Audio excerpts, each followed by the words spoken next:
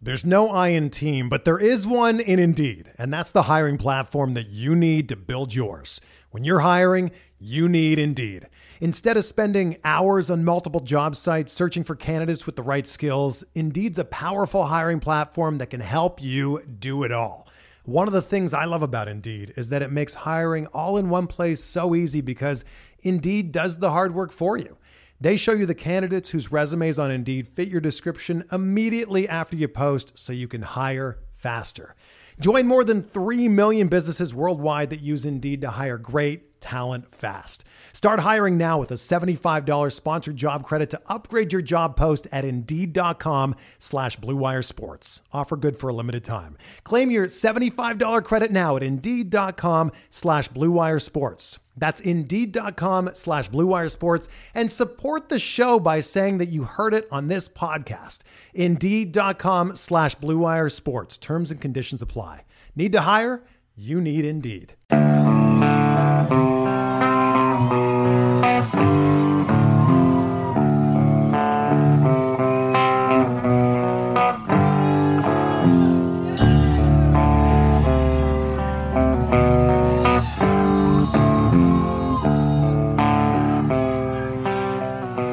And welcome back, everybody, to another episode of Bubba and the Bloom, episode 60.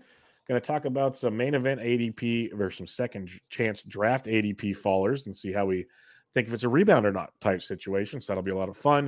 Talk about some recent news, play our weekly game, which last weekend, head scratcher, and much, much more. But first off, you can find myself on Twitter at BDentric, the podcast at Bubba Bloom Pod, and my co-host, as always, on Twitter at RyanBHQ. Ryan Bloomfield, how are we doing, my friend? We're doing great. Let's see what other premonitions we can speak into existence this week. Nostra Bloom after last there. Week. Nostra Bloom. I threw out the crazy one was John Singleton, who I didn't even. Figured he's still alive. Had no idea he was still playing baseball. Not a major league pulse.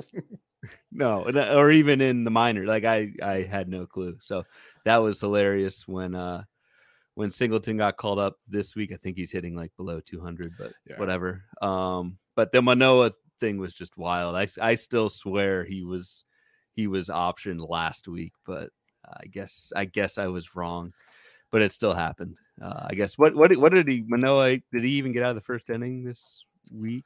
It felt not. I didn't think he did. He got blown up. Yeah, it was rough, but I don't know. We'll see what we come up with this week, man. I don't know. Yeah, if at any time through the podcast, Ryan mentions Christian Encarnacion Strand getting called up in the next couple of days, just remember, go to your waiver wires now and add him because it's coming soon. Or Edwin Encarnacion, who actually there was a stat tonight. I forget where I saw it. Probably Sarah Lang's. Who knows? In honor of J Ram's 3-homer night, the last Cleveland Guardian to hit 3 home runs was the parrot himself, Edwin Encarnacion. God, what a legend E5 was. Yeah, the amazing thing is you could have a nickname E5 because you can't play defense to save your life, but he had quite the career because he could hit bombs left and right. Like that's quite the beautiful situation he fell into. Oh yeah. For those that don't know where E5 came from, he played third base with the Reds when he was a prospect. The Reds was horrific. Could not do anything, and Joey Votto wasn't moving at that time, boys and girls. So, long time ago for E5. But, it's going to be interesting to see where some of these prospects get called up. You talk about an E5 reference. Didi Gregorius just got a minor league deal with the Mariners because Didi was playing in Mexico and was leading the Mexican League. I think he had like 11 home runs, and he's just crushing baseballs. So the Mariners gave him a shot in the minors for now. So we'll see how that one plays out. You never know where some of these names are going to come back from, man. Yep. Good old Didi. All right, let's talk about some recent news and notes before we get into our weekly game here. You kind of said it already. Alek Manoah, he got sent to. I've called it a million different spots. I call it the Florida Training Facility, rookie ball. It's the Florida Complex. Basically, it's their spring training facility. It's where Roy Halladay went when he was struggling, and we saw how that turned out. Manoah's got a lot to work on between his ears. He's got a lot of mechanical stuff to work on. I don't think this is going to be a quick fix. So, like we've talked about dropping him already before. But it'll be. I did say this on the First Pitch podcast to try to be optimistic. We will see him again this year. I guarantee you that he will be back sometime this year.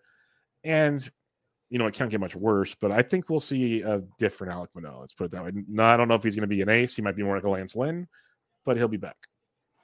It was definitely a little shocking to see like him at first.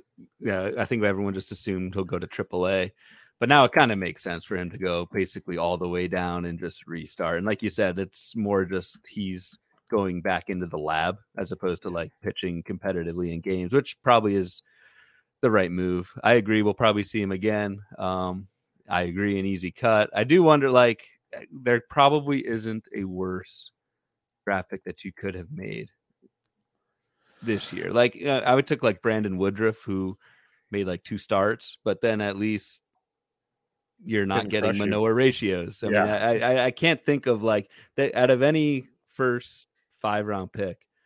I mean, Manoah has to be the one because he's just buried you in 3 or 4 categories because he wasn't getting strikeouts, wasn't getting wins, and buried you in ratios.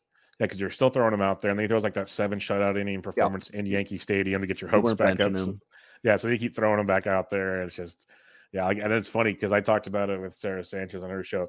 The only place that I drafted Alek Manoah, and I wanted 0 Alek Manoah, I got him where I thought he fell like around 6 or 7 in Tout Wars, and it was because he was like my 4th starting pitcher, and it's an innings pitched league, which is what he does very well. Mm-hmm. He gets tons of innings pitched, and I was like, okay, this is a good spot to have him in. I've had him benched for at least 2 or 3 weeks already, and I think I actually dropped him this last week. He was already dropped before he got sent down, so it sucks. Hope he gets better. We'll see where it goes from there. The Jays can use him because their pitching's okay, but they're one little hiccup away from having a problem in that rotation once again. Yeah. Stop me if you've heard of this before. Jorge Polanco leaves the game with a hamstring injury. Early reports are he's day-to-day. That's, of course, what they're going to say. They'll do more testing on Friday, of course. But, man, like, what in the world is going on here with Jorge? Because the weird thing is he comes back and he actually plays decent. Like, he's playing okay, and then he just goes and gets hurt again. So I'm almost at the point where I'm just going to drop him here pretty soon because I'm just sick of it. But we'll see how the reports come back, obviously. This is just a big blow. I'm close to so I have Polanco in my main event and drafted him knowing he was hurt and like it was the knee, and then he comes back and like you said, Bubba, hitting well and really on the season, Polanco 250, 5 home runs, 126 plate appearances, like not bad. But this is the same hamstring that forced him to the IL earlier in the season. Like something's not right there, and even if they're saying, "Oh, it's not that bad," could miss the IL, it's extremely concerning. The only other thing is like since I do have Polanco on that team, it is extremely barren, the middle infield replacement level, and at least in 15 teamers. So I'm probably holding on for a little bit, but it's just one of those things where like how does this magically get right in the middle of the season where Polanco took 2 weeks off or 2 or 3 weeks with the original IL stint, and obviously something's still not right. So how does it magically get better after, a recurrence and then 3 days off? That's my concern. Is it just he plays through this, toughs it out, and you end up with like a Luis Robert situation where you're just in and out all year, and it just nags. Yep, it's pretty painful. Like I didn't draft him anywhere, but I picked him up in an OC. Someone dropped him before he came to start the season with the knee injury, so I got him cheap. I'm like, okay, I'll stash him. He's coming back in like 2 weeks, see what happens. And I held on to him during the first hamstring injury. But if this almost reminds me of like when Jonathan India last year, hamstring came back. Yeah, again. That's probably a better comp than whoever the hell I said. Then he was out for like a month and a half or so to get completely right. So I'm waiting to hear a little more information, but this could be like a Sunday. Hey, we're already getting towards the middle of June. I got to start making moves. We can't hang on and play this game much longer. So we'll see how Jorge Polanco goes. But you said that there's not much in the middle infield world. Well, I hate to break it to you, Ryan. Ellie De La Cruz is up if you have $5. And my goodness, first game, he hits this rocket double off the wall at 112 miles an hour. Second game, he hits one almost out of Great American Small Park. He's crushing baseballs. On Thursday against Clayton Kershaw, gets an infield single, steals a bag. Yep. Like he's doing everything. He's playing He's played shortstop and third base. He's hitting cleanup. Is he going to be this way every game? No, there's going to be smokers. He does strike out a lot. He's striking out a lot. That's something to keep in mind. But so far through 3 games, he is beyond as advertised to me. And he's going to go for a hefty chunk of change this weekend.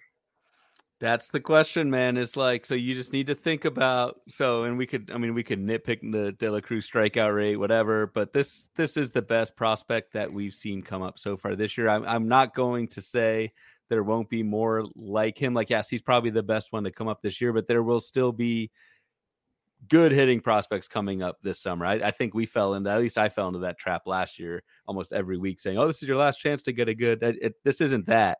But it is the opportunity to get a likely game changer in power speed. So the question you need to ask yourself like this weekend is, how much money are you comfortable having in Fab after this weekend? Yep. Like, what is that number? And I think if you need De La Cruz, if you're interested, take that number minus what you have, and that's your bid. For me, I don't know what that number is. For me, that number is probably like $100-$150. Where if I got De La Cruz and had $150, I'd make it work. But like, there's still so much season to go. I can't. It sounds like you're gonna have to. I mean, whoever has the hammer is gonna use it in most leagues, and you're gonna be left with like $40-$50. I just can't see myself doing that over the last 3 months. Like, it will just be a brutal stretch to finish it out if that happens. Yeah, that's my conundrum right now, because it's really funny looking at, like, I keep keeping track because I make waiver moves each week, and I'm like, okay, I'm doing really good in hitting in this league, but not in pitching. The other league is really, really good in pitching, not good in hitting. So maybe the league's not doing good in hitting. Like, it might be time to unload, and it's 12-team format. So if I just kind of do some math and go, okay, if I have, let's say, $4 to $5 a week, so I can make dollar moves each week. Mm-hmm. In a 12-team, you can almost make that work, especially if you start thinking about it by like the last month and a half or so of the season. Half the league's probably already, like, well, a quarter of the league at least, is given up. And then the bids just go down. It's just natural science to the whole thing. So that'd be my kind of ideas. Think about how much are you good with weekly? Like, are you good with just dollar moves? Do you want to make $2 moves? Like, what do you want to have in your budget? Kind of what is what Ryan was saying, but that's how I would calculate it out and see what happens. So I have some very good soul searching to do this weekend, because what's your number? How comfortable are you? I think if I had if I had an average $4 to $5 a week, I think I'd be pretty confident. So we have like 14 weeks left, give or take. I'm just spitballing off the top of my head. I don't know. So let's say 5 20. That's what, we've $70. Done about 10 runs so far. Feels about right. So yeah, so we got about 7. Yeah, it is. I did week 10 of Fabulous last week because I wrote it up, so I should know this. So say I leave $70, $75. Yeah. Does it make you feel warm and fuzzy? No. But if I'm not saying desperation, like you don't want to be a desperate person, but we've seen game changers that can literally just completely uproot a team and put you on the mood. Like, if this guy's as legit as advertised, and say he hits even, like, because average might be an issue with strikeouts, but say he hits 270, and I might be estimating too. I haven't even looked at the rest of season projections. Say it's 270. And he hits, we have 14 weeks left. Let's say he hits 17 home runs, because he's going to have a couple 2 home run weeks. And he goes and steals you 15 back. Let's say he goes 15-15, hits 270. Which is what the projection is, like 250, but homer speed wise, that's about what they're saying. That's pretty darn valuable in huge. The grand scheme of it. So that's why I wanted to, like, put it like a number, not just the Fab number, but like the stats you're going to get number, because he's hitting cleanup. So he's going to drive in a ton of runs. In that, if he's hitting 15 home runs and hitting 250, he's going to score at least 15 runs, obviously, probably more like in the 40-ish range. So let's just say 15-15, 40 runs scored, maybe even 50 RBIs. Like, that's insane. And I might be overdoing it. I get it. They're not. I mean, that's basically what I've got them right in front of me. I mean, that's basically what they're saying. That's a game changer. And I'm not saying anything no one knows. Obviously, everyone knows how good he is. Everywhere you go, they're going to say game changer. But that's where I think people that listen to our show enough know neither one of us like to spin big and Fab. That's pretty evident. But I think this is one of the first guys that I'm just like, okay, this is a little unbubba like. I like it because I've been like studying my stuff, and I'm in reach in a couple leagues. Like, I'm in second place in an OC, and I'm sitting there like 170 overall. Will I win the whole thing? No. But could this guy give me the boost I need? It could help a ton. Like, Ezekiel Tovar is my middle infielder. Like, hello, that's called an upgrade. Like, so it's just little, like, it's hell. Tim Anderson's my shortstop. I could rather play Ellie De La Cruz with Tim Anderson right now, as bad as things are. And it's just, yeah. So as I said, I got some soul searching to do this weekend, and it could be interesting. My fun fact that really nobody cares about. My biggest fab bid ever. I spent over $500, very unbloomfield like, on rookie Yordan Alvarez in 2019. And it makes a difference. He hit 313, 27 home runs in a little over half a season. Like I mean, so I don't want to. Yes, I'm very conservative. I probably will not get Ellie De La Cruz anywhere just because my number of what I want in fab is going to be too high. Thus, my bids are going to be too low. But I certainly get it. Well, and I'd have to go and look too, and I don't want to give all my secrets away on the show, but in most of my leagues, I have around $300 left over, some less, some more. I still don't think I'm going to get them. Even if I say I have 300 and I put 240 down, I don't think that wins. That's the problem. Like, I could put the bid out and think I'm doing something crafty, and I don't. It's literally, if you have the most money in your league, find out who's second and bid over $1. Well, that's your bid. Or do you get cute and do you say, I bid $10 more than the third place guy, saying the second place guy is going to do that same logic?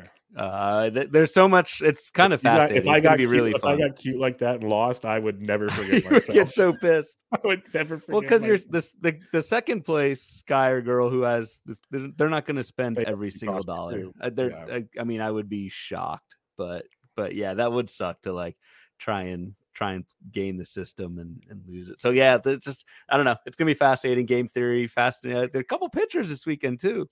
I know, Mr. Abbott and Smith-Shawver. So it's funny you mentioned that. It's funny you mentioned that because I have all my notes. So while I'm doing work, I wrote down to remind myself come Saturday. Olsen from Detroit's been actually pretty decent, and he's going to be way overlooked in this whole cha-cha. Smith-Shawver making his debut on Friday, for starting debut on Friday, and then Andrew Abbott, as you mentioned. So some pitchers as well. It's going to be a wild weekend. 10 p.m. Eastern is going to be awesome on Twitter. Let's put it that way. Get your high noons ready. Not a sponsor. Yes, they should be. Doors always open, people. No monetary nature. Just send us some stuff. That's all we need. They are in the show logo, which may or may not violate copyright. Whatever. Come at me. It means we have to sit at the table together, so we're in. All right, enough Ellie De La Cruz. Everyone's going to talk about him all week. That was just our 2 cents on the matter. Jacob deGrom, Tommy John surgery. I mentioned this before when the first report came out. It moves to the 60-day IL. More news to come. I said the more news to come. I even quote tweeted it. That's what concerns me. And then the next day, TJ. Obviously, it's a year. I think we don't see him until 2025. That's my 2 cents on the matter. So obviously, you're dropping him. They still have their Cy Young candidate, Nathan Eovaldi. So the Rangers are fine, but I don't know. There's not a whole lot you can say here, but what are your thoughts on?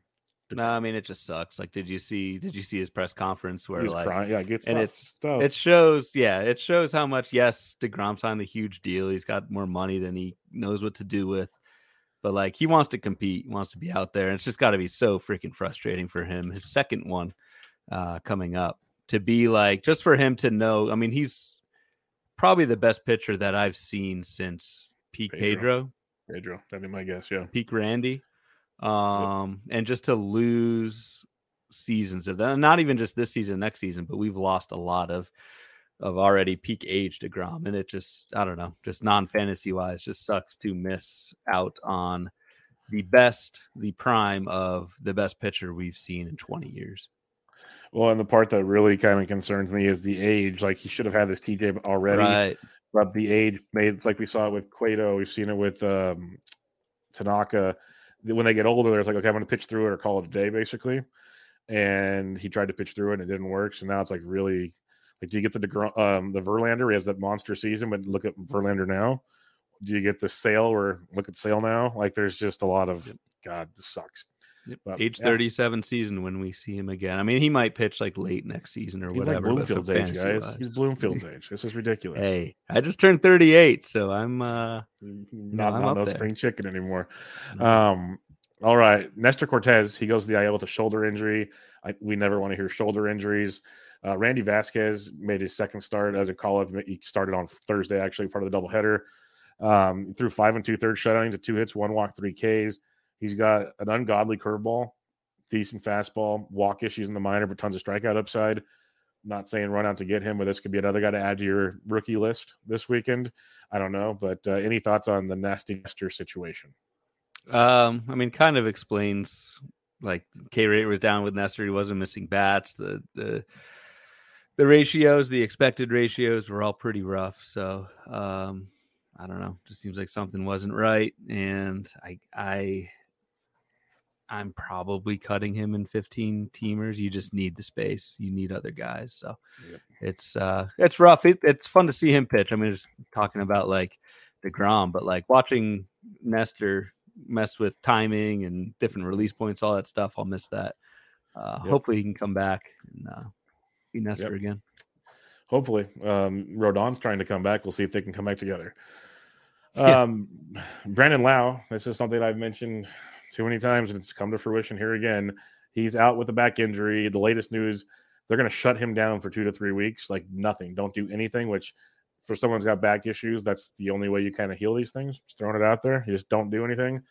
So you're going to sit out 2 to 3 weeks, reevaluate things from there. This took him out for a lot of last year. I don't see it not taking him out for more this year type situation. I mean, this is what we talk about, not doctors, but this is what we talk about with back stuff. We've seen it with CJ Crone. We see it all the time. It's just this, it does not go away. So it certainly sucks for Brandon Lau. Rays are suddenly like, so Yandy Diaz, I think, has a hip injury. He's expected back Friday. We'll see. So like Taylor Walls is their second baseman right now, filling in for Lau. It's funny, we talked about Taylor Walls a few weeks ago. Saw it. I think Vlad tweeted it out. Vlad, where Taylor Walls has been off. He's still running. I think has 6 steals in the last couple weeks. I think is hitting like 0.077. There you go. I remember seeing it very vividly when it came across my timeline. Good recall. You don't have it up in front of you. That's impressive. Yeah, so I don't know. It's rough, but he'll play. I mean, Walls will play just because of the elite defense, but that's been a sudden downfall. Like, I don't know. Harold Ramirez is interesting to me, but I think he's rostered pretty much everywhere in 15s and 12s. But if not, I think that's an interesting guy in terms of like if these injuries keep piling up for the Rays, or if something happens with Diaz where the hip is a little bit more serious than we thought, Harold Ramirez could be a sneaky pickup. But Rays suddenly not as deep as we thought. And with Lau, like I was just saying this with Jorge Polanco, but what does this look like the rest of the season, even if Lau does come back and that sort of thing? So I think Lau's a pretty quick drop for me as well. Yep, 100%. He's a very, very quick drop. Vidal Brujan got the call up, but I think he's more of a utility bat off the bench type situation. Pete Alonso, this one got worse for me on Thursday. Like Wednesday, left the game. They said it was day-to-day contusion. He got hit by a pitch on like wrist hand area. But then Thursday, I don't think he woke up feeling great because he had a CT scan in Atlanta, hopped on the PJ, went to New York to get an MRI and get further testing. That many tests in a 24-hour span got my head starting to think, oh, this isn't as good as I thought it was. Because usually, X-rays are negative. He's day-to-day. We'll see how the swelling goes. No, this was like quick to get on the flight. Yeah. Quick 180 on what took place here. And he's strong enough to hit home runs with one hand, so I'm not too worried about that. But you might miss some big meat for what if he's got a fracture or something? He's got to sit for a bit. This is rough. This is a rough one. Yeah, and 22 homers this season. Pete Alonso, I feel like kind of underrated as one of the better. Well, I'm mad because I went to bat saying I need power this year. I was circling big meat in the second round, and now here we are. You did get your power, and you still will. I mean, he, like I said, already has 22. Could still hit 40 if this is not serious. Interesting that Mark Vientos started at first base on Thursday in a pretty wild game against Atlanta tonight, but also not only started at first base, but started against a righty. I think Vientos was pretty much just facing Platooning. lefties after they called him up, and there was this free Mark Vientos campaign. Vientos isn't like I don't think he's like a stud prospect or anything like that, but if you need a fill in or need a corner, I think Vientos, if this is serious, will get some pretty extended run and kind of escape that platoon going forward. Yeah, I'm with you because I dropped Vientos last week because of the platoon, and I might be looking back into that situation is what it comes down to because I'm a believer in the hit tool. Maybe it means Vientos and Beatty can both play regularly. What a concept! That would be pretty sweet as well. So, because Francisco Alvarez started playing regularly, and look at him. So see what happens. He's been a monster. It's interesting how the Mets, despite everything going on with them, they just have this young wave of guys that they're using and sometimes not using. But Vientos, it's only 34 plate appearances, so not really worth diving into the skills, but just hitting 188 so far. But you really can. When you're playing like every 2 or 3 days, it's hard to get in a rhythm, especially 100%. when you tack on it's the first time really seeing major league pitching. Not easy. Not easy at all. 2 more injuries to discuss here. First one, not happy about this one. Yordan Alvarez. Silence? Yordan, I might hang a jersey up in the dugout tomorrow. No, that's our next guy. That's our next guy. Yes, Yordan Alvarez. He leaves with a right oblique injury. Like initially, you're thinking, okay, it's just maybe precautionary, whatever. But then I saw this quote on my drive home before the podcast. Dusty Baker with a rather ominous quote about Alvarez's injury. We just got to regroup and try to figure out how we're going to win some ball games and get through this. Dusty's an emotional guy. Let me say that as a guy that knows Dusty for years, managing the Giants. But that quote right there, that's not what you want to hear from a manager trying to keep a team focused on like things are okay. Like that is not good. And as someone that has a lot of shares of Yordan Alvarez, yeah, I'm not very happy right now. No, and obliques, like we saw, we know what obliques can do. We saw what it did with I don't Oscar. physically, but yeah, they do. We have seen. I don't think I've ever strained an oblique either. I don't know if I have an oblique. You probably do somewhere. Way down there.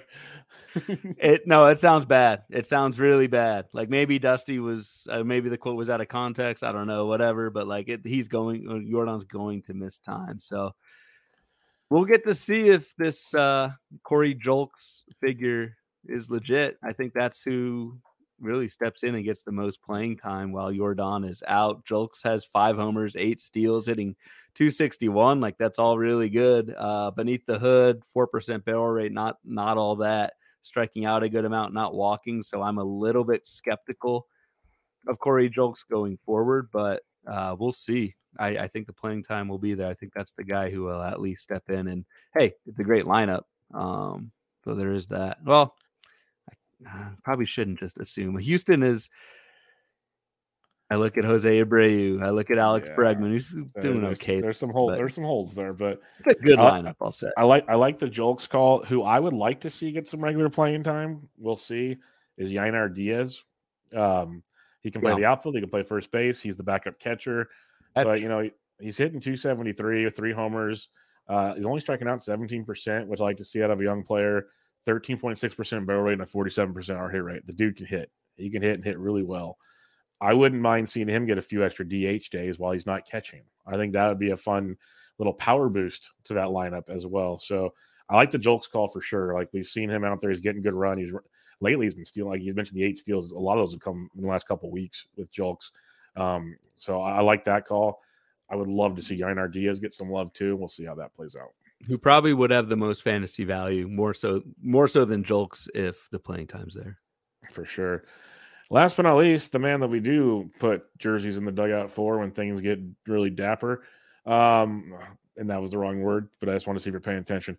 Eloy Jimenez, he leaves yet again with a lower leg injury. He literally left and just pointed at his leg. It's just like they're on a first point basis now. That's how these things are going. You just know what's up with him. The reports already said day to day. Well, of course he's day to day. He's day to day. Could be on the IL tomorrow. That's just how this is going to go with Eloy Jimenez. And it sucks. He went deep in the first game of the doubleheader. He's been playing pretty well this year. Can't stay healthy. I have nothing really else to say besides this really, really saves Jake Berger's spot in the lineup. Yeah, that was who I was going to bring up, Jake Berger. It's got to be Jake Berger time. And he was dropped in a lot of leagues this past week, folks. Big time power source. So if Berger is available, gobble him up. That's the pretty quick and easy one on that. All right, let's play our weekly game here where the lead is the same as it was last week. Ryan, what happened? Yeah, man, we tied across the board. Your Ben Lively, my Tanner Houck tied 7 points each, playing innings plus Ks minus earned runs. Mike Yastrzemski, who did not play Sunday. I was a little bit surprised at that. I don't know what your boys are doing out there against a righty. Got 4 points, and Owen Miller kind of cooling down a little bit. Your pick last week. He's not playing every day either. Yeah, only got 4 points. So I don't think this ever happened where we tied both categories. So we are set at 10-5. Advantage Bubba. Yep, that has not changed. But we have a fun weekend of action at Coors Field in play this weekend, amongst some other juicy situations. So when you're looking at the Baseball HQ hitting reports, what do you see as some spots you'd like to target? Yeah, the Coors thing, whenever we have Coors, we look at that with San Diego. I wanted to grab Gary Sanchez, honestly, for this. Would have been the first, I think, catcher eligible pick in our game of all time. But I think he was over 50%. Let me check. So I'm curious under 50% in our. I think he was like 8%. He's 16. Yeah, 16. Yeah, I'm double checking him on. Yeah, RotoWire Online Championship, 16%. Oh Jesus! You can change your pick now if you like. Down the hole. You can change your pick now if you'd like. Well, seeing who you have out there, that's good. Although we do get double points if you pick a catcher for position scarcity, so maybe we'll do that. Ryan's going catcher every week now. No, I'll keep it. But no, San Diego has, and Gary Sanchez, legitimately is, I think, a good catcher eligible pickup. If he is catcher eligible in your leagues, he is in mine. I got him in Tout Wars last week.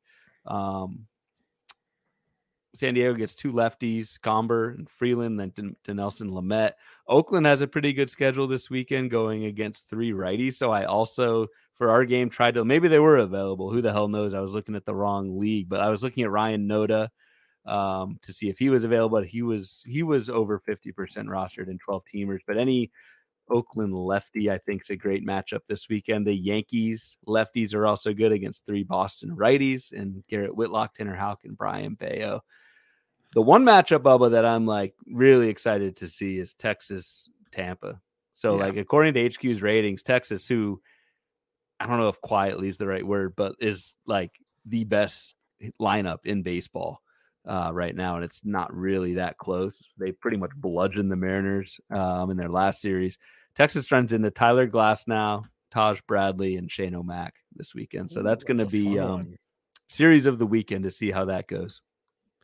Against Heaney, Big Nate, and Martin Perez. That's a fun. Wow, that's a good one. If only John Gray was the Sunday, then that would have been. Oh, that'd be awesome. Man, John Gray, what a renaissance that man is on. That's a whole other podcast. We talk about Evaldi probably too much, but yeah, John Gray. Whew. Amazing stuff there. So yeah, it should be a fun week. It is kind of weird seeing Texas at the bottom of the matchups list, but the matchups they're facing does check out quite a bit. Oakland. Then they had a big series against Pittsburgh. They kind of woke up the bats. So that is a fun one to see there.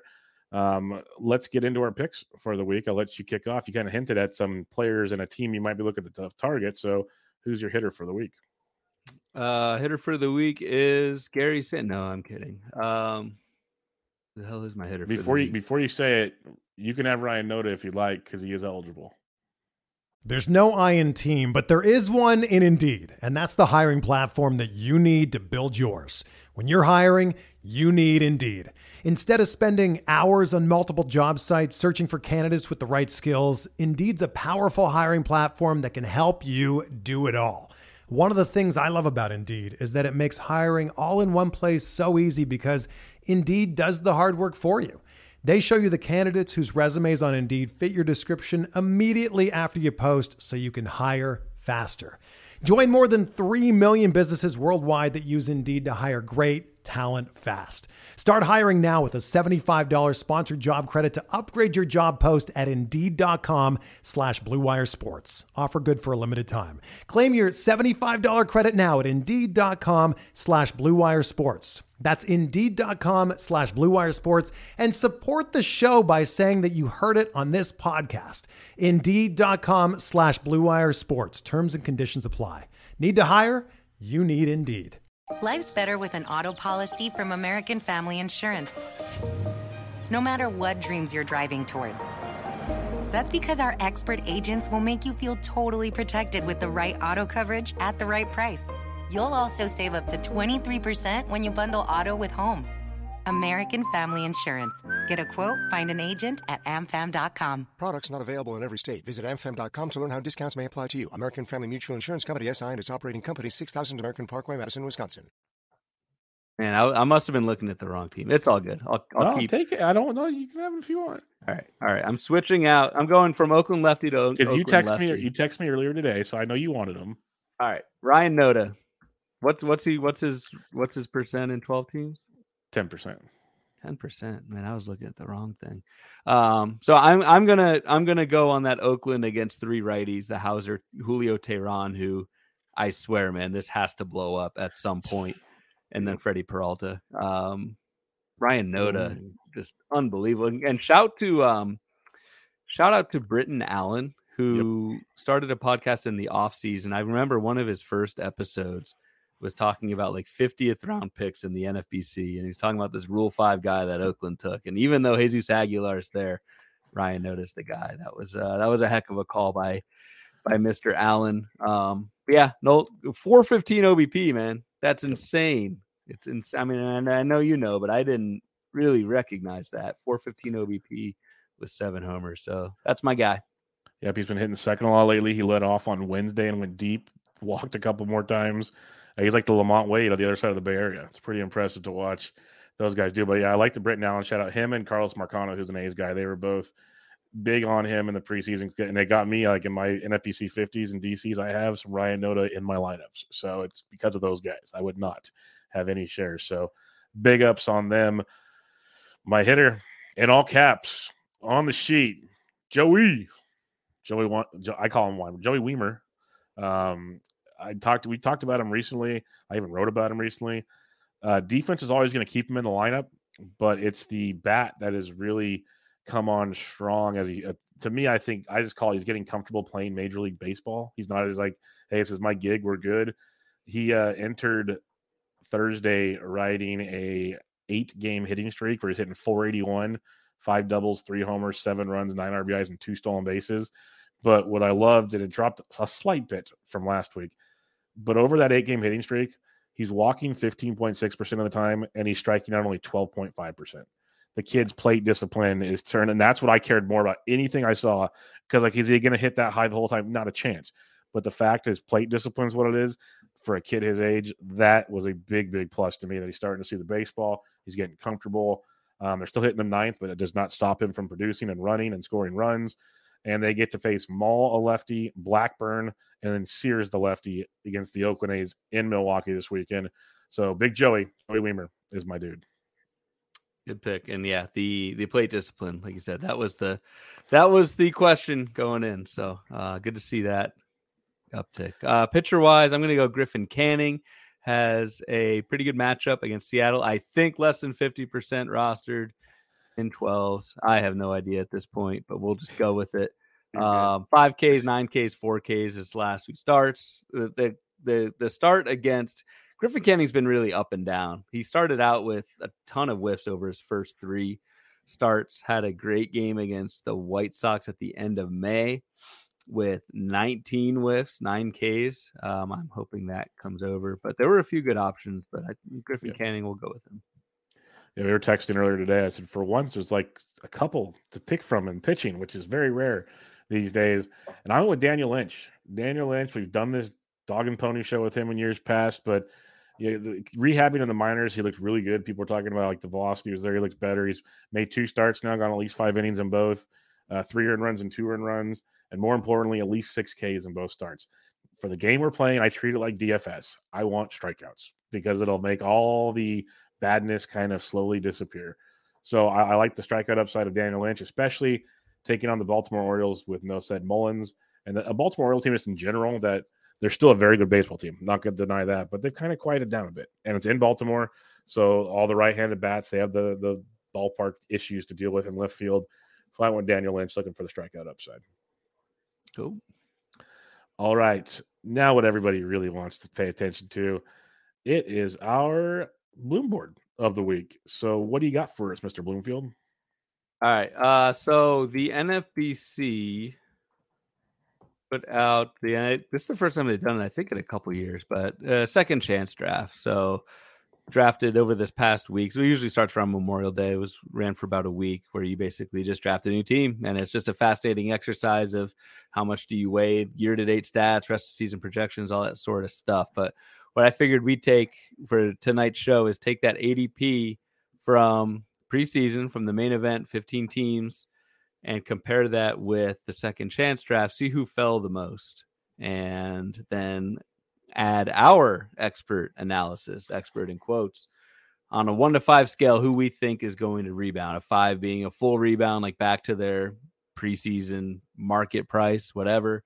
A 1 being least confident rebound, and things will either stay as is or get even worse for some of these guys. So I'll pull the board up for the YouTube viewers. I think I put it out on Twitter earlier today. And I filtered out all the like obvious injury guys, just because that doesn't make for good content. So I tried to put guys in here who are mostly playing. I know Manoah's on there. It was just interesting to see Alek Manoah. Let me blow it up a little bit. Alek Manoah be the furthest faller. Alek Manoah from main event 62 ADP down to 254 last week. And I think with the news of the option, Alek Manoah would have gone undrafted. The other thing that you'll see with these boards is I do this all the time when I'm looking at ADP. I look at the value of the draft pick, not just they fell 10 slots versus 50 slots, falling from and we'll talk about Trey Turner in just a second, falling from the number 2 overall pick to the end of the first round is a big drop. Can be, just as much as a multiple round drop later on. So that's why some of these kind of early round guys filter up to the top for the faders on the hitter side. So I don't know. We'll leave this 1 through 5. We'll do an interactive. I'll post the final results on Twitter, and we can see what everyone thinks about our thoughts. Yeah, this should be a fun one because, I'm just going to leave it at that. With the second half drafts, there's a lot of strategy involved. Like I know Steve Weimer weighed in and said he was going off for projections. That's why he took XY. He's got a lot of guys on this chart that stood out to him based on projections. But some projections have not met reality so far this season. So that makes do you trust projections that they bounce back type scenario and then becomes a value on draft day? Or do you believe there's an actual legit problem with what's going on? And so we'll start with Trey Turner. Trey Turner is the one up top here. You said it earlier, second in the mains, 11th in the second chance drafts. So you said top of the first round, back of the first round now. He is, to say struggling, is putting it nicely. Pretty much after Thursday, he's hitting a whopping 237 with 7 home runs and 8 stolen bases. He's striking out more than he has in many years, basically resembling his rookie season strikeout rate. His contact rates have dropped quite a bit as well. To say I'm not concerned would be an understatement. But what's your thoughts on Trey?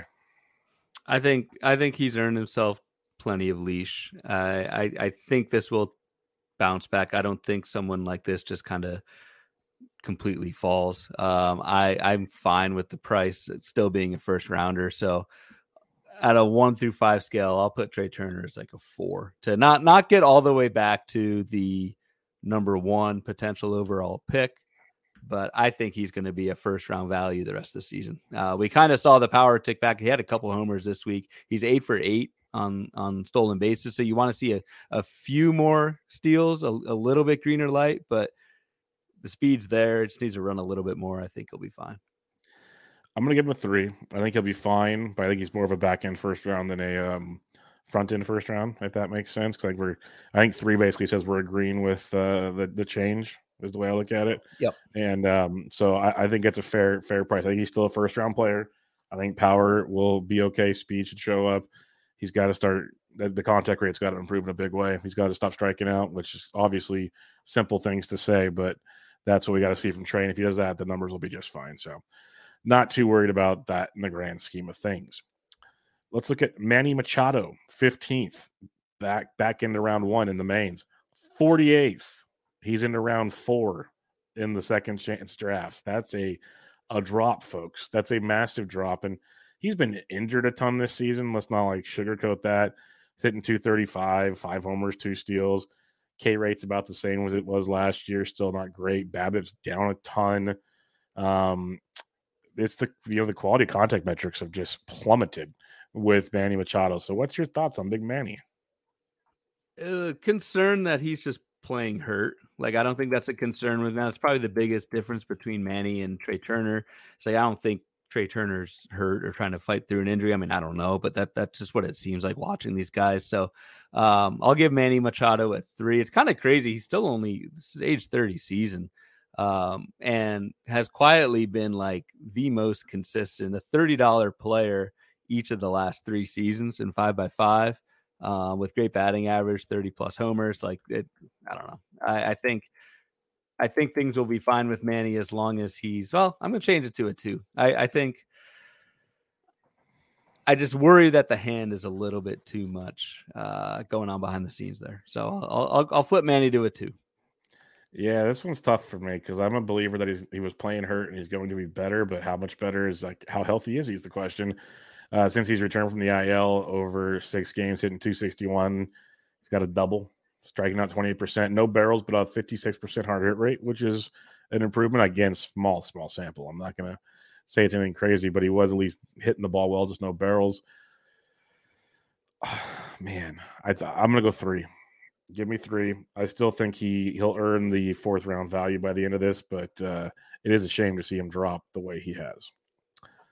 Jose Abreu, I'm not even going to pull up his stats. We've talked about those enough. He's a 107 in the main, 294 in the second. Can I autofill this? Yeah, you can just tell you. Yeah, you got me.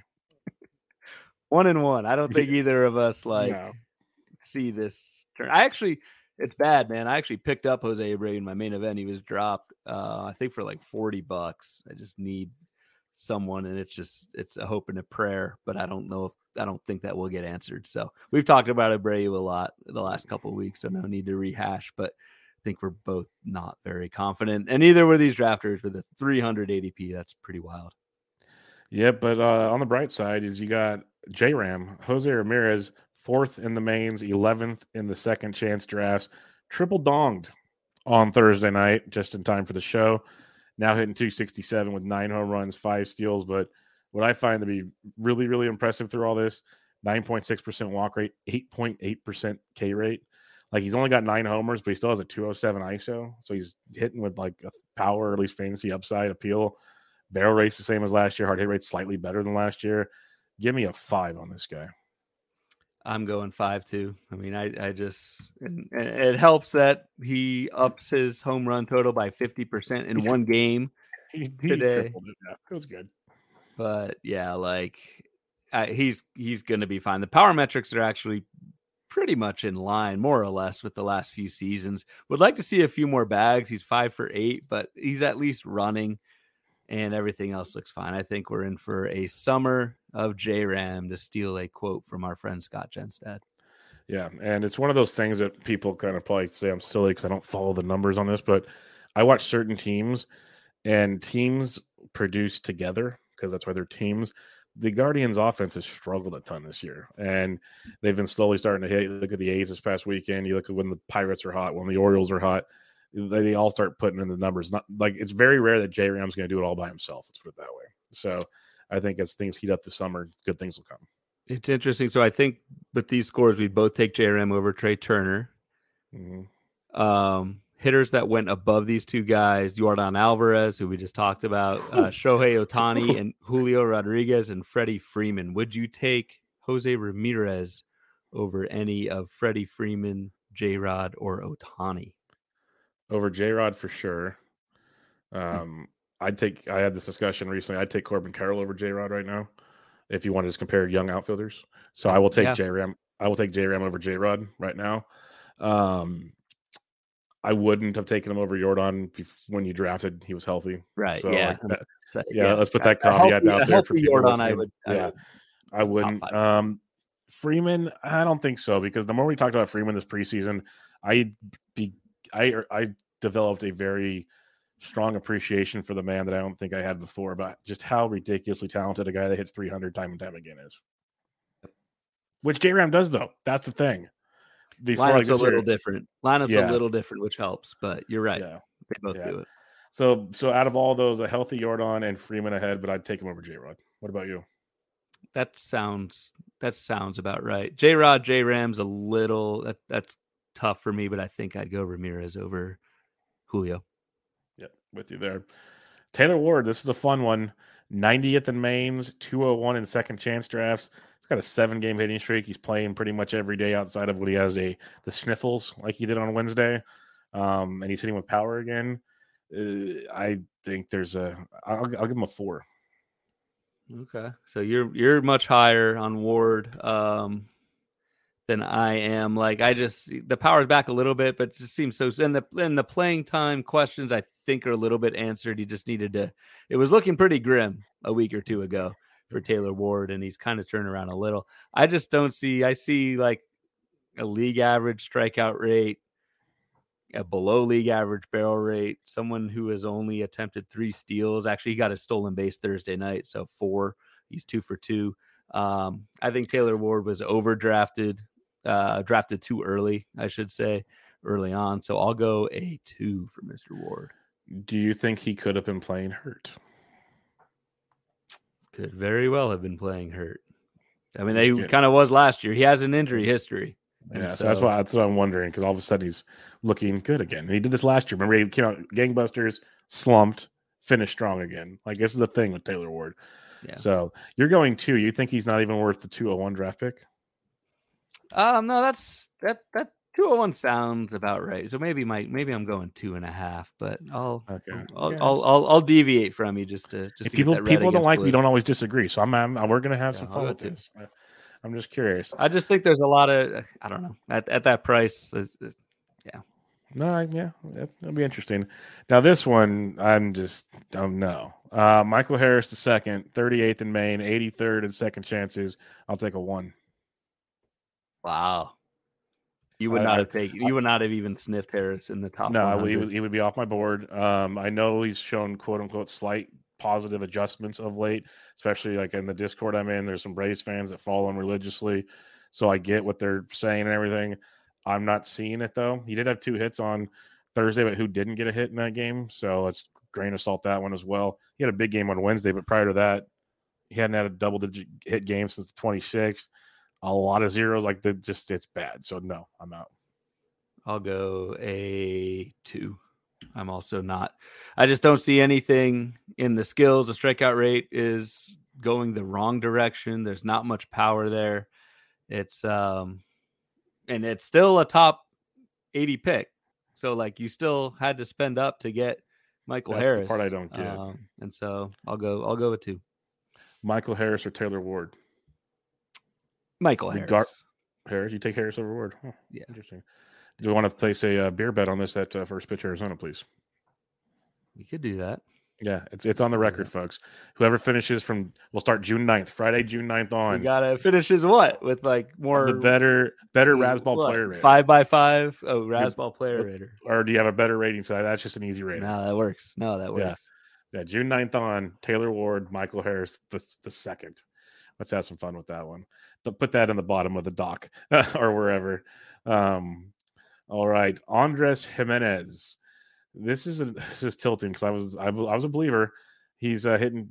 Well, he came after today's game where he went 2 for 4 with a double and 2 RBIs. He's now hitting 245 with 3 homers and 7 steals. And over the last week or so, since May 30th, it won't count today's stats. I still get annoyed that they cannot do that after a game's done. He's hitting 355 with a homer and no steals, but 15% K rate, looking a little better. He was 82nd in mains, 174th in second chances. I'll take a 4. Okay. Yeah, I'll go around a 3. I wasn't that in on Andres Jimenez before the season. I actually had his forecaster box, and what I write in the thing It was a legit age 24 season, but could very well have been his career year. And I think I stand by that. Just everything right happened for Andres Gimenez last season, and we're just seeing the expected regression, especially in the power.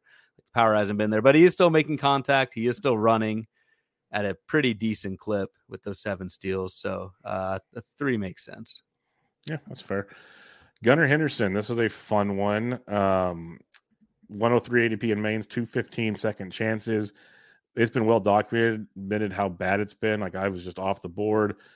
He went deep on Thursday, but before Thursday, from May 21st to June 7th, hit 243 with 2 homers, a stolen base. But what I like to see the most, only a 25% K rate, because that's been his big kryptonite. I'll go with a 3 on this one, because I think he's much better than he was to start the season, but I think there's still a lot of holes that will make things interesting. 2 for me. I think the real bugaboo with Henderson, he doesn't swing. He has not swung. I shouldn't say he doesn't swing. He could always change, and it could be an approach change where this immediately kind of takes off. The power's always been there. I'm not too worried about the power, even when things were really bad for Gunnar Henderson. For me, it's just so passive on at the plate, and then he doesn't run.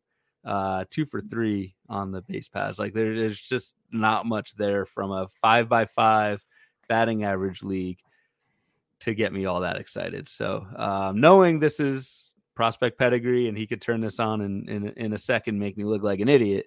I think that 215 second chance ADP is pretty warranted. So I'll go with 2. Yeah, I was going to compare someone, but he's not on this board, so it's not as fun. But I was thinking Gunnar Henderson or Alex Bregman the rest of the season. It's a tough one. I think I'd go Bregman.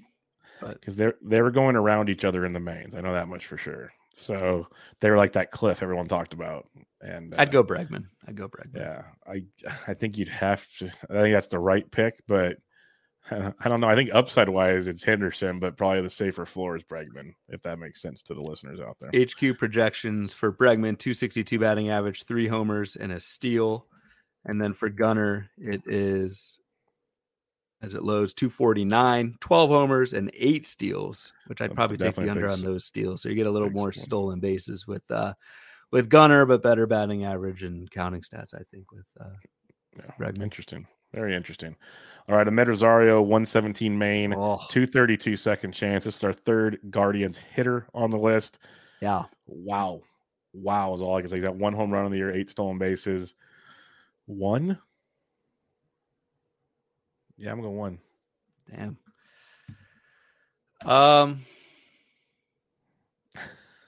It's brutal because I love Ahmed Rosario. I don't know why.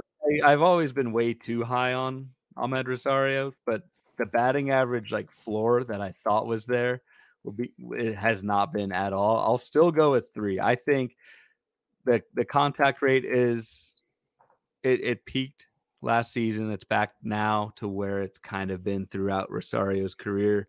But other than that, perfect 8 for 8 on the bases. Just needs to run a little bit more, a little bit of BABIP correction. I think gets Ahmed Rosario on base a little bit more, and that gets the value back up. But it's been a tough go, man. The 1 home run and 230 plate appearances. Like, you didn't draft Ahmed Rosario for his power, but you thought you'd get double-digit homers, and that's been got more than Tim Anderson. He does have 1 more than Tim Anderson. That is very true. That is very, very true. Tim Anderson needs to be a study somewhere, and what the heck is going on. I wonder why he's not on this list, but because people still believe in him. He's not hurt. He's hitting for average. He's doing a little bit of everything else, just no power. So Tim Anderson ADP 132 compared to Ahmed Rosario 232. So that's interesting. In the second chance drafts. All right, Jordan Walker, ADP of 120 in the mains, 234 in the second chances. We know he got sent down. He came back on June 2nd, or probably June 1st, played in June 2nd.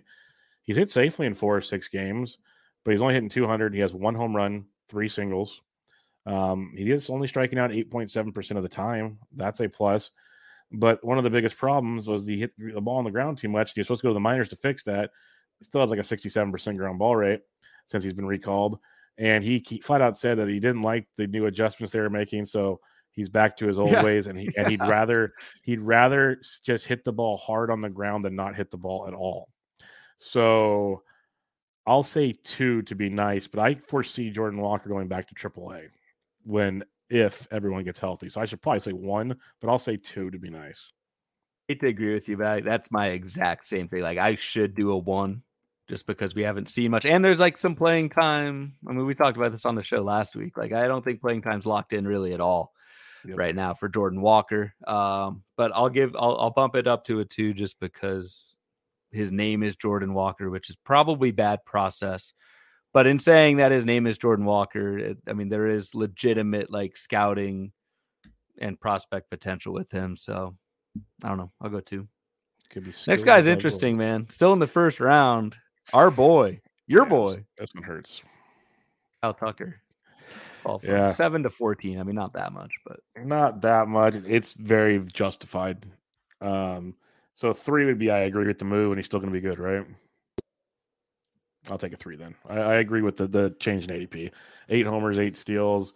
He's going to be a 20 plus guy, but it's not the guy we were hoping for when we picked him at 7. But I still think he'll be pretty good. Interesting. It looks like to me the biggest change with Kyle Tucker has really just been trajectory.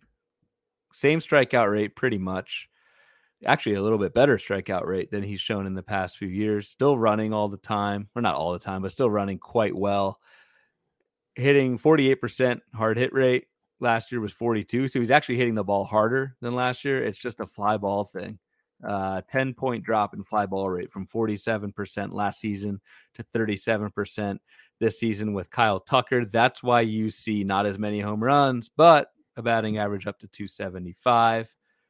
I'm going to go 4. I think Kyle Tucker's just fine. I'm not too worried about him at all.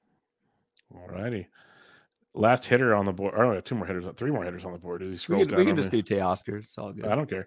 Teoscar, we can do them. We can do them all. It's cool. All right. Teoscar, 72 main, 132 in the second chance drafts, 243 average, 10 homers, 3 steals, massive 33% K rate.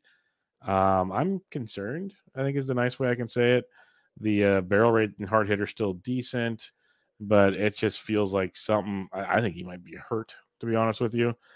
He's just not producing the way I would expect Teoscar to produce. Even with his BABIP's not horrible. It's pretty close to last season. It's a weird approach to what's going on with Teoscar. So I will go with a 2.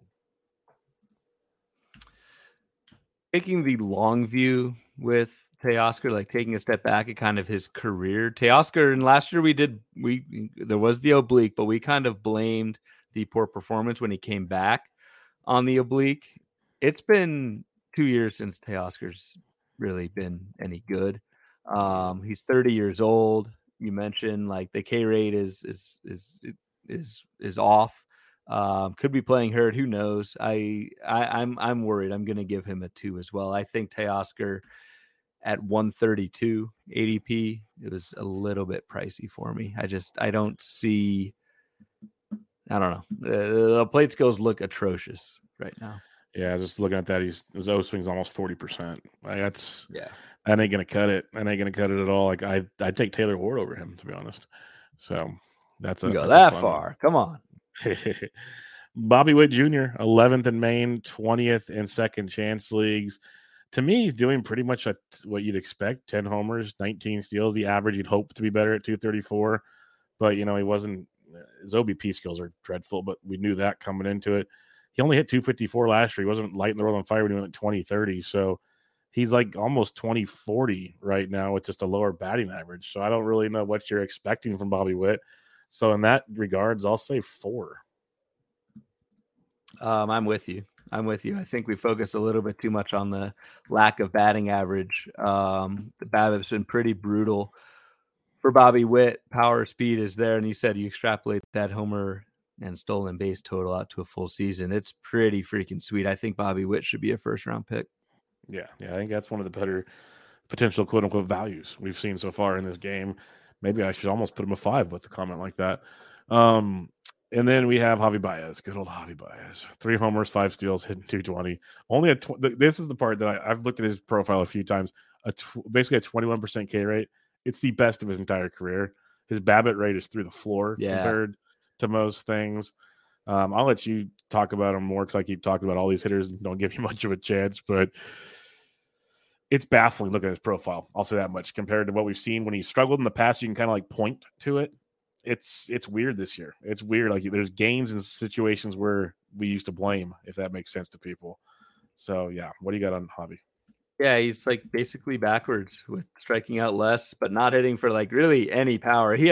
Baez has 5 barrels all season in 235 plate appearances. That is awful. One of my concerns with Javi Baez was he did not run all that much with Detroit in his first season. I wondered if that would carry over into Baez's second season, that 5 for 5 on the base pass. Like he's not running wild, but seems like a legit 15 stolen base guy. Give him like a 3. I think he's fine in middle infield, but like, I don't know. Maybe I'll stick with a 3. I think like 250 is probably around the right ADP for him.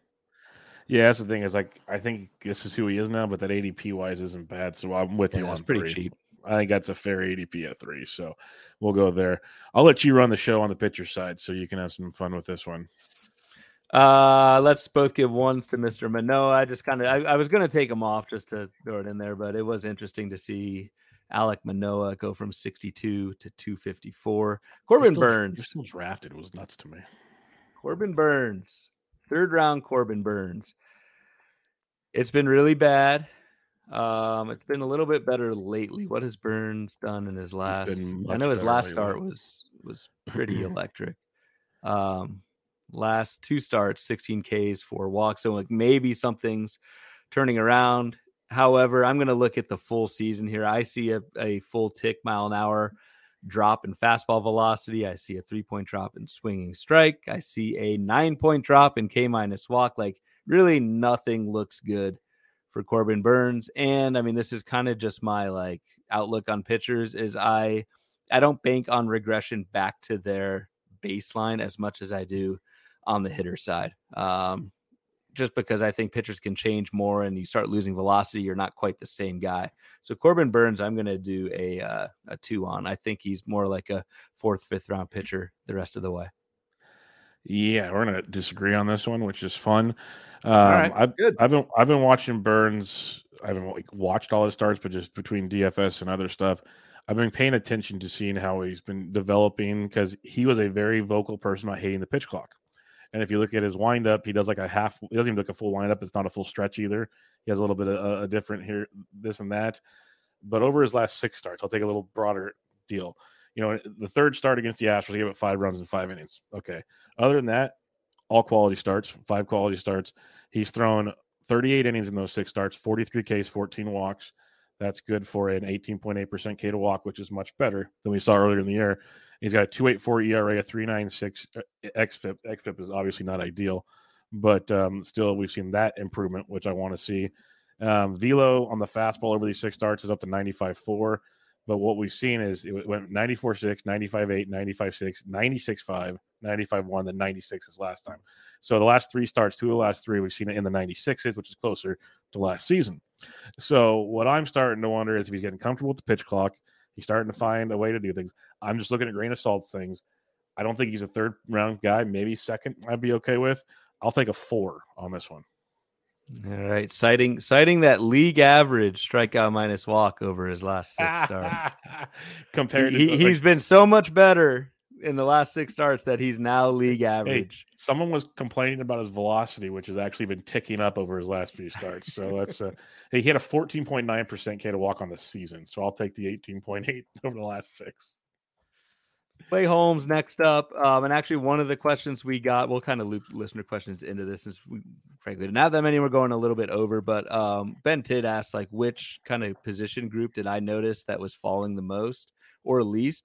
Relievers to me, like very few relievers fell. And I think that's just a product of 1, like our total lack of faith in the closer market, but 2, the top end closers have been pretty good this year. So there have not been that many guys that have fallen. Clay Holmes is one that fell a lot from 85 to 191. Clay Holmes was going in second chance drafts. I mean, Clay Holmes has a 2.84 ERA.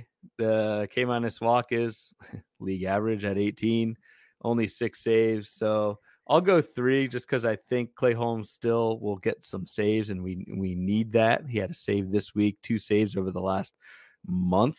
But the price isn't too bad, 190 for me. So I'll go with a 3. I'll go with a 4 because he was really good early. Kind of got scuffled up. Obviously, he got sent. We go IL. Then he started out like the 6th and 7th inning, got replaced. He's back in the closer's roles, at least the primary guy. It's not full time because you still see Wandy Peralta once in a while and a few other guys. King's out of the picture now.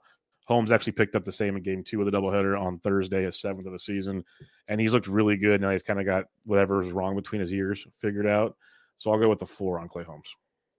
All right. It's Blake Snell time, man. The last couple years, second half Snell has been a thing. Yeah. 92 ADP in the mains, 188 second chance. I'm going to go. I just don't see. I want it to happen. I'm going to go 3. Until Blake Snell can pitch deeper into games and stop walking people. Even the last couple starts, Blake Snell has thrown 12 scoreless innings over his last 2, still has walked 3 in each of those starts and only went 6 innings of scoreless. So, like, I don't know. It could very well be second half Snell again this season, but I don't really think that's a thing, a first and second half guy, so to speak. And so until Blake Snell kind of reigns in that control, I think we're going to see more of what we have seen from him. Yeah, it's weird. He's getting like the good outings, limited the damage. Getting his strikeouts with the walks are still atrocious, which could lead to blowups from time to time. So I'll take a 3 with you as well. All right. Verlander. Justin Verlander going from 27 to 53. It's ugly, man.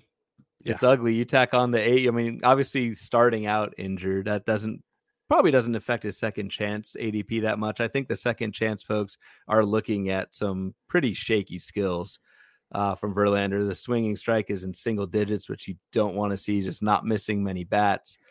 HQ's expected ERA 4.36, which is right in line with a 4.25 ERA. I think Justin Verlander, you tack on the age, you tack on the now, well, it's like 0.7, 0.8 mile an hour drop in fastball velocity. I'm going to go with 2 for Mr. Verlander. I think at an ADP of 53, I still think that's a little bit too early. Yeah, I'm with you. I'll take it 2 as well. I was kind of surprised to see this ADP here. He seems to be kind of broken is the right word, but he's definitely not the Verlander of old. He's put together a couple of decent starts with a lot more blowups than decent. So that velocity, that swinging strike is a big concern. Would you take, and these guys are going right next to each other. It's next on our list. Aaron Nola went from basically Verlander and Nola 26 and 27 ADP respectively, 51 and 53. You like Verlander or Nola the rest of the way? I probably still go Nola because I'm just got a blind eye to him. But, I like it. But like you look at Nola and it's the same garbage every single year. It's like he still gets the innings. He's still getting the strikeouts. It's like the one stupid inning that screws it all up. But when he doesn't have it, they're elite starts. So I'm going to go Nola still. So like sounds like a 3, like more than Verlander, but you're still not all that. Yeah, that's fair. I'm going to go 4. I think this turns around. You're still getting strikeouts with Nola. The K rate has dipped a little bit, but I think that comes back. I'll go 4, and maybe that's just me being a little bit too optimistic, but maybe I'm hoping that 4 to go in existence. Brady Singer, 170 ADP, main event, 338. What do you think about that for Mr. Singer, who we've talked about him a couple times on the show, is pretty much falling apart this year? Yeah, I go with a 1 for Brady Singer. When you pitch as much contact as he does, it's batting practice. Go 1 as well. Not singing his praises. All right, this is the one I want your thoughts on because he was a fade for both of us, big time. Mm-hmm. You drafted him in Barf, I think. Barf because he fell so because far. He fell to what, like I don't know where he like I wanna say it was 75, something like that. Oh yeah, I want to say it was like the 5-6 turn or something. Which would be I was on the yeah, turn. I think it was like nuts. 75. Dylan Cease ADP has dropped from 49 to barely in the top 100. Would you take Dylan Cease 100th overall? No, because he's doing everything we were concerned with. Like given I took him ahead of 100 earlier, I would not now because I'm seeing what we were scared to see. Is what it comes down to. He's walking guys. He's not going as deep into games. Just not fooling guys like he was before. So yeah, I'm gonna give him a 1. Brutal. Yeah. Would you take Dylan Cease over Hunter Brown, Julio Urias, Pablo Lopez, Hunter Green? No. That's kind of the pocket he was going in. I would take all those guys over him. The only concern I could see with like a Hunter Brown would be innings eventually, but no. The walk rate has not gotten any better. I thought we could count on Dylan Cease for like elite strikeouts, 74 Ks and 68 innings. It's not doing it for me. And the swinging strike is down 3 points. That's a huge drop from 15% to 12%, which is kind of just like league average. So I'm a 1 as well. We are Cease haters. Yep. We have been for cease and desist on this show. There we go. Ryan Helsley, one of the other closers. I think the only other closer on here. 58 to 109. I'm going to go like a 2 just because I worry about Giovanni Gallegos getting a little bit too much of that save share in St. Louis. I thought Helsley was the guy coming into the season, but that hasn't been the case really at all. I think does Gallegos have more saves than Ryan Helsley? I think Helsley has got a 6th or 7th, so they're really close. Gallegos has 7. Yeah, then he might have the same or more. Yes. With a 3.70 ERA, and Helsley has a 3.24 ERA with 7 saves, even split. I'll agree with you on the 2. I can't go 1 because that's just wrong. But the Gallegos thing is real. I on this board, I'd rather have Clay Holmes than Ryan Helsley if I had to pick between the 2, and that says a lot to me, at least based on their ADP. Yeah, and Holmes went 90 picks later than Helsley. Mm-hmm. All right, Sandy Alcantara. This is fascinating. From 28 to 52. Still too high. Would you take the Sandy Man as a top 50 pick? Nope. For the same reasons I was out on it before, he's doing it. He needs the innings. He needs a lot of things to be productive, and he's getting none of that right now. He's not fooling batters. He's not getting the strikeouts consistent like you'd hope for. He's walking too many guys. I will give him, out of respect, a 2. It's interesting the pocket of pitchers that he went right behind Aaron Nola, who we just talked about, right ahead of Verlander, but also Tyler Glasnow went one pick after Sandy Alcantara, which is like pretty fascinating to me because that's a juxtaposition of like your innings, your bulk guy versus Glasnow, who on a per inning basis is better than all those guys. Is elite. So, I'll go with 3 for Sandy. I'll go with 3. I think he comes back a little bit, but it's been. I mean, and that means I would take him at 50. Like I think that's probably about right. And I don't know. I think I'd go Nola over Alcantara right now. I'd go Sandy over Verlander. I'd probably go Glasnow over Sandy right now as well. All of them.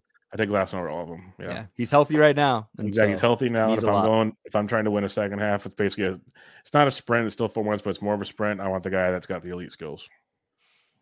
Last but not least, Shane Bieber, who, despite the surface stats, has dropped from 44 to 79. What is Bieber's ERA? No, 3.57. It's going north. Yeah, it's wrong. That's a friendly 3.7 because I roster Shane Bieber, unfortunately, and I want to sit him every week because he does nothing for me except kind of helps ratios. It's painful to have him in that spot because he does not get strikeouts. He's not fooling anybody, and a blow up is coming. It's coming in a bad way. So, give me a 2. I did not realize Shane Bieber has 6 strikeouts per 9 innings this year. It's horrific. It's absolutely dog. Holy crap. Yeah, it's bad. I almost gave him a 1. Stealing your 1. Yeah, he's not good. He's not good. And the worst thing is they're going to try to trade him. And they're talking about trading him to Cincinnati. That contact skills in Great American Small Park. Oh boy. Yeah, that would be rough. Graham Ashcraft says, "What's up?" Oh, did you? Yeah. The Ashcraft start against the Dodgers today went about as planned. So as planned. All right, good stuff. I'll post this tomorrow. We are much higher, and this is probably about right. We're higher on the hitters rebounding in general than the pitchers. There's a lot of red on our pitcher side, but yeah, interesting stuff, man. It checks out. All right, a couple listener questions before we head out. First question from the YouTube chat here, Mr. Roger Bloomfield. Whoa. He asks, Gary Sanchez or Elias Diaz this weekend in Coors? I think you hit this one earlier, Mr. Sanchez. Mr. Sanchez it is. Gary Sanchez. Gary. Boom Zoom on Twitter. That's quite an interesting list. Can't wait to hear you guys break it down. My question is about the 3 Cleveland bats on it. If Jose wakes up, which seems to be happening as I type, he only had 2 homers at the time of this. Will the other 2 get going also? Not even going to ask about Bell and hope Naylor takes over. I think we both said... So you gave Andres Gimenez a 4. I gave Andres Gimenez a 3. And we gave Ahmed Rosario a 1 and a 3. Well, Andres is going a little bit earlier. So we're obviously much higher on Jose Ramirez rebounding and lukewarm on the other 2. Yep. That sounds about right. Ben Tidd, you mentioned this about which group is going up, but then he also says, I don't know about you guys, but if I had done any second chance drafts, there's no way I would have considered Michael Harris at 83. Same, Mr. Tidd. And I only brought this up because it's not a question, but if people go to that tweet, there's a thread involving projections and everything worth checking out. Yeah, for sure. Yeah, from some very smart people as well. Yeah. So Steve Weimer is on that, and some others. So Brian Jenner as well. You were very low on Harris with the 1. I at least gave him a 2. I'm just a nicer guy. You are. Trust me. People have told me that my whole life, so it's okay. It's nothing wrong with that at all. But that'll do it on the listener questions. Kind of bummed. They've been kind of quieting down on the listener front. But we'll see where it goes. Final thoughts as we wrap up another episode of Bubba and the Bloom. No, man. Let's see end of season how this kind of turns out. Maybe we'll just do a quick episode in September or something where we pull this thing back up and cringe. Well, it'll be fun to do a couple more things in the next month or so like this, because we did the pitching one where we're all of a sudden Woodruff. Would you be buying over under on certain guys? So those are kind of fun interactives, because I was actually thinking, we're 2.5 months into the season. I'm not thinking for this show, but just in general, it's really time to be, hey, do I keep or cut certain players? It's really serious time it brings me to my over-under point, basically. Are you a believer? You're not a believer anymore. And so we're at that time of the year, and it's time to basically take your chances and be right or wrong and just deal with it. And that's why it kind of goes back to the LED of the crew. Hey, we're going to pony up and run, or we're just going to sit on it and, hope I can piece it together with other guys throughout the way. It's that time of the year to start. We've passed Memorial Day. By the time we record next week, we'll almost be mid-June. It's getting crazy how fast it's going by. So, it's time to or get off the pot, as they say. So, what are your final thoughts as we do this? We'll get some more Bloom boards coming and fun stuff from there. Just buckle up for this weekend. Can't wait to see those Ellie De La Cruz bid. It's going to be.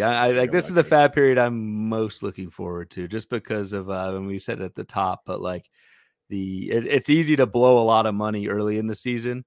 Now it's you need to think about how much is left versus how much do you need to just shoot your shot right now and go for it. So we'll see, man. It'll be fascinating.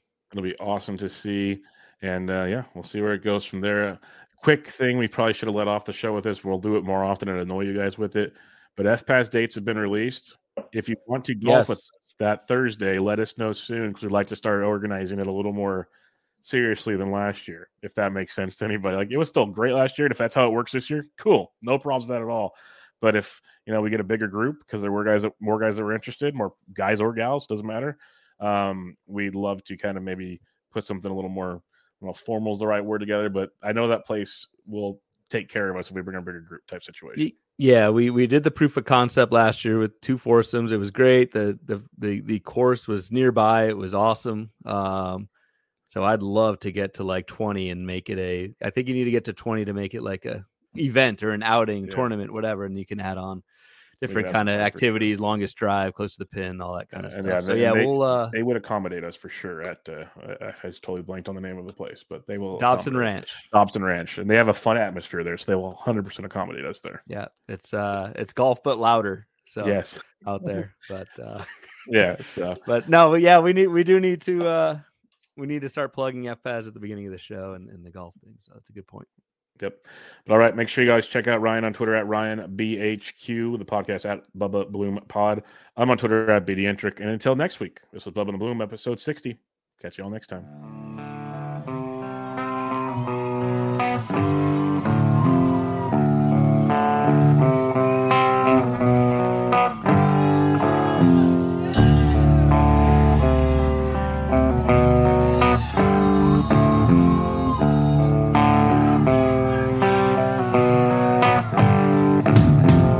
Looking for a fun way to win up to 25 times your money this football season? Test your skills on Prize Picks, the most exciting way to play daily fantasy sports. Just select 2 or more players, pick more or less on their projection for a wide variety of statistics, and place your entry. It's as easy as that. If you have the skills, you can turn $10 into $250 with just a few taps. Easy gameplay, quick withdrawals, and an enormous selection of players and stat options are what make Prize Picks the #1 daily fantasy sports app. Ready to test your skills? Join the Prize Picks community of more than 7 million football fans who have already signed up. Right now, Prize Picks will match your first deposit up to $100. Just visit prizepicks.com/get100 and use code GET100. That's code GET100 at prizepicks.com/get100 for a first deposit match up to $100. Prize Picks, daily fantasy sports made easy.